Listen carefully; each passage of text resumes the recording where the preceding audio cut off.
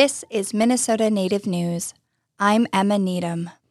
This week, a new report identifies systemic issues in investigating Minnesota's missing and murdered Indigenous peoples cases.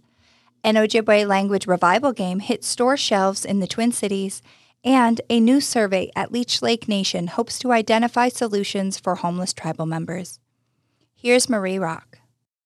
Minnesota's Missing and Murdered Indigenous Relatives Office, or MMIR office, released a year-long report highlighting significant themes contributing to the injustice towards missing and murdered Indigenous relatives in Minnesota. The report identifies system gaps in reporting, responding to, and offering victim services for MMIR cases. According to the Minnesota Department of Public Safety, the MMIR office partnered with Wilder Research in 2022 to study federal, state, and tribal level policies. The work examined and identified current issues in Minnesota and offered recommendations for addressing MMIR injustice. Wilder Research conducted in-depth interviews and listening sessions with experts from around Minnesota. This included people with lived experience and family members of missing Indigenous people and those who died by murder or under suspicious circumstances. Wilder Research reviewed and identified 9 areas where problems are apparent or improvements are needed, including prevention,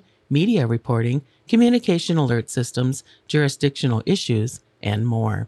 Indigenous people make up less than 1% of the population in Minnesota, but Indigenous women, girls, and Two-Spirit people account for 8% of all murder victims in the state. Every month from 2012 to 2020, anywhere between 27 and 54 American Indian women and girls were listed as missing in Minnesota. The report includes 3 key recommendations: improving the training of law enforcement and other officials, enhancing partnerships among all government and non-government organizations involved in preventing victimization and investigating cases, and supporting families and communities affected by trauma. It also recommends collaboration and cooperation between the Minnesota Bureau of Criminal Apprehension, the Federal Bureau of Investigation, Safe Harbor, Minnesota, and local and tribal law enforcement. According to the press release, the report focused on how the related systems respond once a person has gone missing or died under suspicious circumstances. It did not address the upstream causes of why Indigenous relatives are at risk of going missing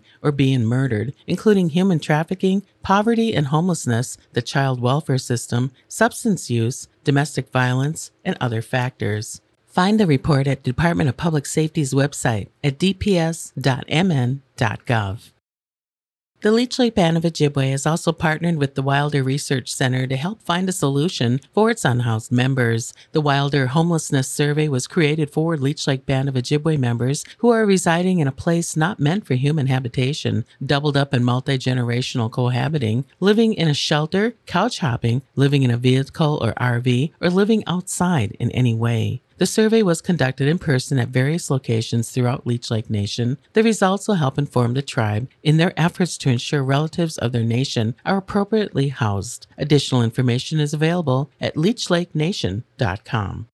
A partnership of a different kind brings an Ojibwe Language game to Minnesota shelves this holiday season. Nashgay Native Games has partnered with the Minnesota-based retailer Games by James to offer B'nai Sheag, an Ojibwe Language revitalization game, in their stores. B'nai Sheag will be available at Games by James in the Roseville, Mall of America, St. Cloud, Minnetonka, and Southdale stores. According to the Nashgay Native Games website, B'nai Sheag is similar to Go Fish but uses birds as a focal point for the game. There are currently 2 collections of B'nai Sheag, the Owl Collection and the Seagull Collection. Each version includes a card game, memory tile matching games, and children's puzzles. B'nai Sheag and other Ojibwe Language games are also available at nashgay.com. For Minnesota Native News, I'm Marie Rock. For more information about these stories and others, visit minnesotanativenews.org.